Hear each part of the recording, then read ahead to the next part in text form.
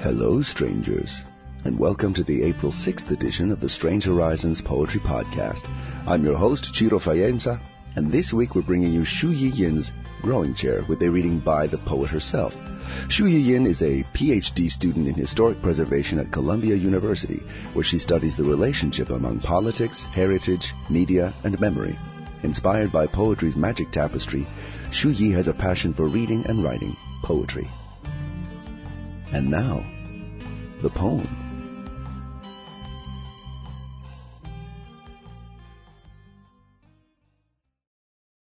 Growing Chair, Shuyi Yin. 1,000 chairs are like 1,000 petals. How elegant, how delicate. Not all as iconic as Eames, the egg, or the wishbone. How strange. Mundane mass-produced disposable furniture fills the milling houses with its ancient dead fish eyes. Where are those recherche chairs? Why are we living with these replicas of dead fish? These 1,000 chairs lying in books, in museums, in images, but not in the rooms of every day. Once I made a chair.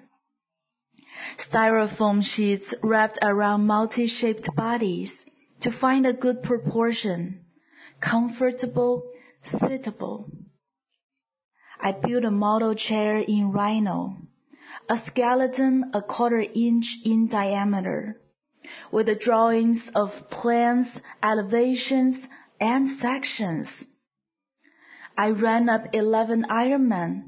Only one of them took my drawings and money. His name was Ironman L. The day I saw him, 12 steel tubes with a diameter of 1/4 inch lay on the concrete floor in his iron factory. Ironman L caressed and bent them on a metal brake, turning the straight tubes into curves, welded them together into the chair I designed. Skinny, graceful, yet also mottled with creeping rust stains. I ran up to hug it, carried it back along the Schuylkill River like 2 sacks of rice. In the spray room, I scrubbed it with sandpaper, hard like the Korean scrubbers scrub the backs of the bathers with a scrub towel in a jinjinbang. Bright white primer slicked the steel. Creamy white paints like fresh milk sprinkled, snowflaked onto the smooth skin of the back and legs. Sheep yarns weaved across each other and the skeleton. After 3 nights, a surface appeared, like a new landscape. Pom-pom balls attached to yarn, growing, like millions of dandelion seed heads waving in a field. Yarn hung from the pom-pom balls, under the surface, like roots in spring.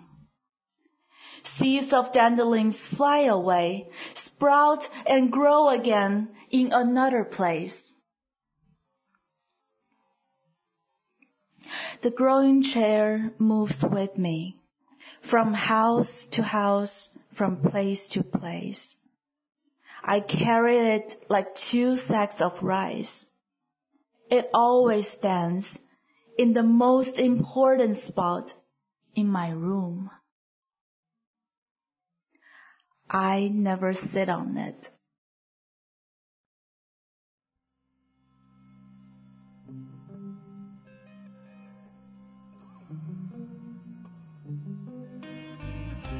And this has been the April 6th edition of the Strange Horizons Poetry Podcast. We hope you like what you heard. You can leave us a comment on the podcast page, and while you're there, check out the rest of this week's issue. We have new fiction by Elizabeth Crow, as well as the Missing podcast for the poetry of March 23rd, and the first of this week's reviews. And lastly, as a reminder, Strange Horizons is an all-volunteer organization. We depend on the support of our listeners. So when you have a moment, check out the donate link at the top of the page.